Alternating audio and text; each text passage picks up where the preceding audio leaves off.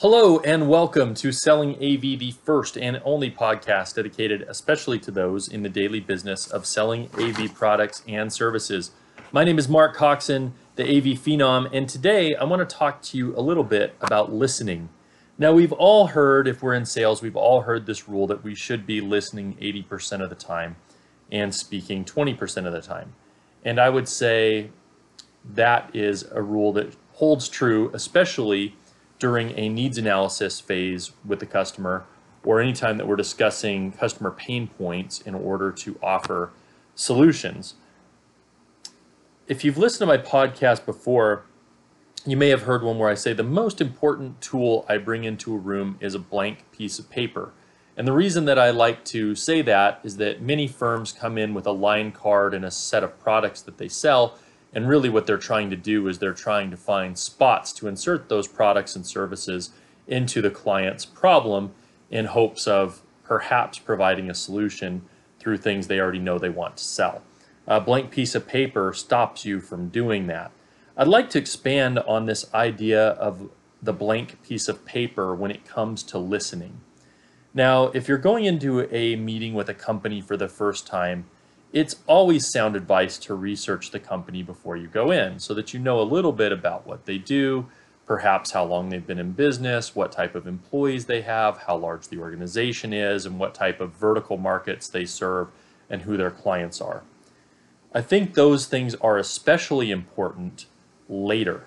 And the reason that they're important later is it helps you to draw parallels when you're offering your solutions to tell stories that may be relevant about how your solutions have eased the pains of other companies that are like theirs that serve similar verticals and similar clients.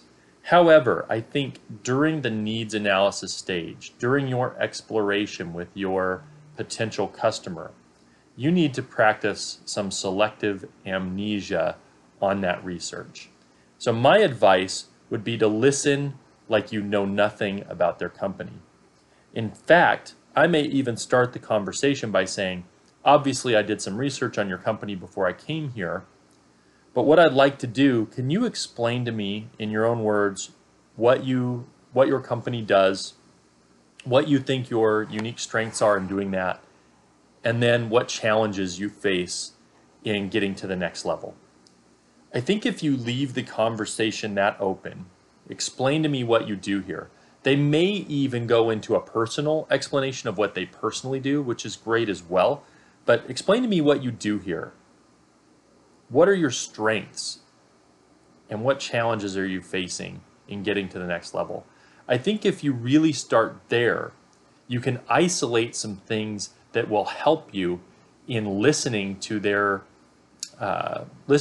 challenges in a way that is not colored by your research or that is not influenced by your experience with similar companies that had different problems. Companies may have different problems completely. You could deal with two financial firms that have completely different problems within their company and may require different technology solutions to get there.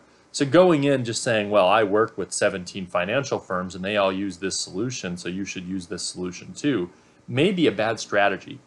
So listen with a blank mind. Not a blank mind in that you can't start to take great notes and draw parallels, but listen like you know nothing about the company. Listen to how the person sitting across from you describes it, what they think their strengths are, and then what they say their challenges are.